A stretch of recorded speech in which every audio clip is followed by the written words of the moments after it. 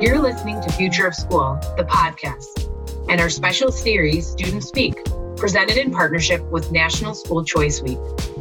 In this series, you'll hear from students who have succeeded thanks to choices they were able to make in their K-12 education, including participation in blended and online learning. Welcome to our Students Speak podcast series. Today, we have a very special guest, Anna Maria. Anna Maria, welcome to our podcast. Thank you. I'm so happy to be here. So you are a sophomore right now, and you are a sophomore in college who's attending an international program, right? Yes, that's correct. Tell us a little bit about your college experience. Well, it was kind of crazy. Very, very different from what I expected, obviously, because of COVID. Yeah. But it's been great so far. The first year was mostly all online, and now we've just started to have in-person classes again. So things are kind of going back to normal. But it's been great so far, and I'm having a great time. It's so important to have a positive attitude, right? In any environment, whether it's in person or online or crisis schooling, right? However we choose to define it. So I think it's great that you have a positive attitude. So when you went away to college last year, your classes being online, that wasn't your first experience with online classes, correct? That is correct, yes. So why don't you share with our listeners what your first online class was, how old you were, what it was like? My first online class would probably be, I can't remember exactly how old I was, but it was definitely in the beginning of my high school years. So I wanted to expand my education, and I've always been curious about different subjects. So while managing my schoolwork, I would spend my free time searching online for different courses that I could take. And I used the FutureLearn platform. And one of my first online classes would probably be a filmmaking course. I learned how animators used handmade models to make films, and how they would come up with creative solutions to problems that they would encounter. Basically just delved into the cinematic world through this online course. And it was a field which I was not previously exposed to. I didn't have any course in my high school that I could take to get me into animation or filmmaking. So yeah, basically just to delve into the cinematic world. And some other courses that I took were about storytelling and fiction writing, which inspired me to write short stories and poems of my own. I learned about, I took a forensic science course and learned about questioning a suspect and the psychology behind a suspect's answers. And these online classes really helped me to expand my knowledge in fields that I didn't have access to in my high school. So I was really grateful to have this tool and to really be able to explore different areas. Yeah, that's really wonderful and inspirational. So when you decided you wanted to take courses that your school didn't offer, did they lay out options for you? Did they say, here are some choices you have? Or did the options that you had come from you doing research or your family saying, hey, let's investigate this as an avenue for you to take these classes? Where did the choice piece come from? Yeah, it was very much my own doing and my own experience. My family did help as well. My mom, she's great. She's amazing. She helped me search up different platforms, different online courses, and whatever she found, she would always send it over to me. But yeah, it was very much a personal endeavor, and I did it on my own. And so your mom, she didn't have experience with these types of courses, but if I'm understanding correctly, but she helped support you as you were finding these resources? Yes.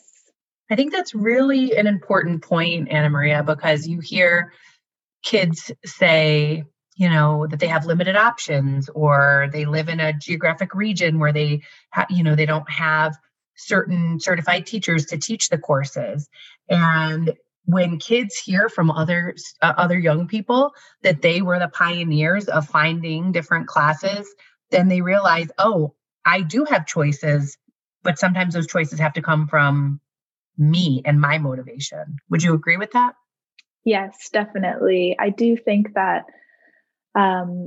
a lot of students often would feel limited by the fact that they're not offered many choices, or that their school doesn't provide solutions to the fact that maybe they're not interested in the classes that the school offers, or they want to learn more than the fields that are taught at school. And really, that's not the case. I think instead of seeing that as a limitation, students could take that opportunity to see it as a way to make their own choice about what they want to learn, what they want to study.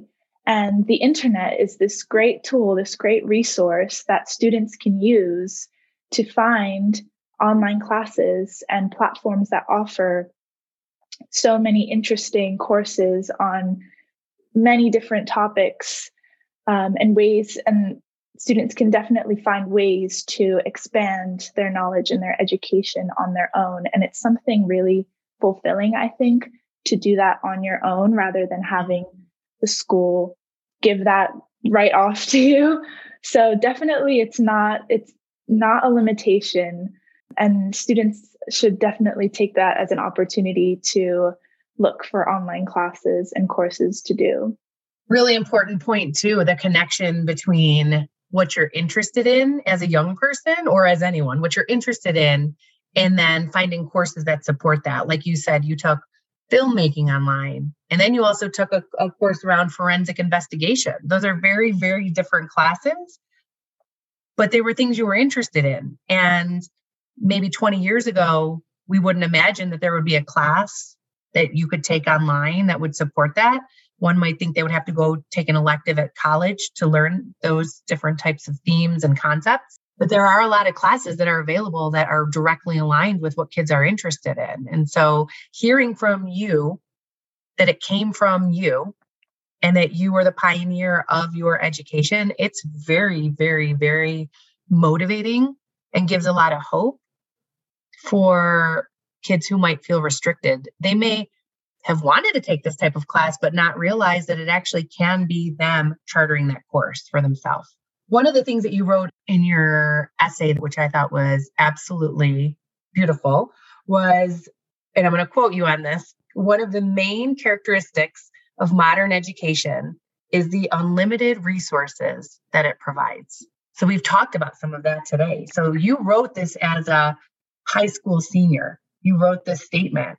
So how are you living that today? And does that still ring true now that we're in this time and space of the, being in a global pandemic? Yes, I do think it still rings true. And, it just so happens that having this vast resource, the internet, and the unlimited resource that it provides is really, really helpful during this time, especially since a lot of schools have gone to online teaching as their way of teaching now because of the pandemic. And definitely, I still, to this day, take advantage of online resources, online courses and classes. Most of my articles and academic papers and research that I do online through library websites, through databases which offer academic papers and academic journals. And it's really great that I have so much knowledge and resources that I can access just through my computer. And I can do this anywhere at any time. I can do it at home. I can do it at the library. I can do it at any study space. And really, it is just at the tip of my fingers. It's just one search away, and I can read incredible pieces, academic pieces, to help with my studies. So I do think that it still very much rings true. That's great. What do you think that college would be like for you if you did not have the opportunity to make the choices that you had to make while you were in high school? I think that I would probably be a bit more unsure of what I wanted to study, what I'm interested in. And because I do attribute a lot of that to the fact that I was able to explore so many different things in high school, in my high school years, through my high school, but also through the online classes. And if I did not have that, I definitely think I would have been I still use this time to explore new things, but I would be much more unsure of exactly what I wanted to study. And now I'm using my time more so to delve deeper into the topics and the interests that I have. And I think it was just a very valuable experience for me to be able to be exposed to so many different subjects at that age. Yeah, there's a lot of great benefits to it. So my last question for you, Anna Maria, for the podcast at least, is what would you say to a parent, a teacher, an administrator, to an adult who is eager to go back to the traditional brick and mortar, not a lot of technology in the classroom type of learning and teaching and learning dynamic in the pandemic? We've heard a lot of people say we just need to go back to how it was because this remote or crisis schooling isn't working. We need all the kids in the classroom with pencils and paper and doing it the way that we've been doing it for hundreds of years. What would you say to that adult that had that strong opinion of going back to what it was? I think I would say that schools, teachers, and administrators should definitely start using seeing technology as a tool, as a resource, as a way to develop and progress the educational system and the way that students learn, instead of seeing it as something which is taking students or education away from the way it used to be. I think that a lot of students have probably developed or changed the way that they learn because of this pandemic and because of the technology and the resources that they have been exposed to. And there are so many benefits to using technology in the classroom.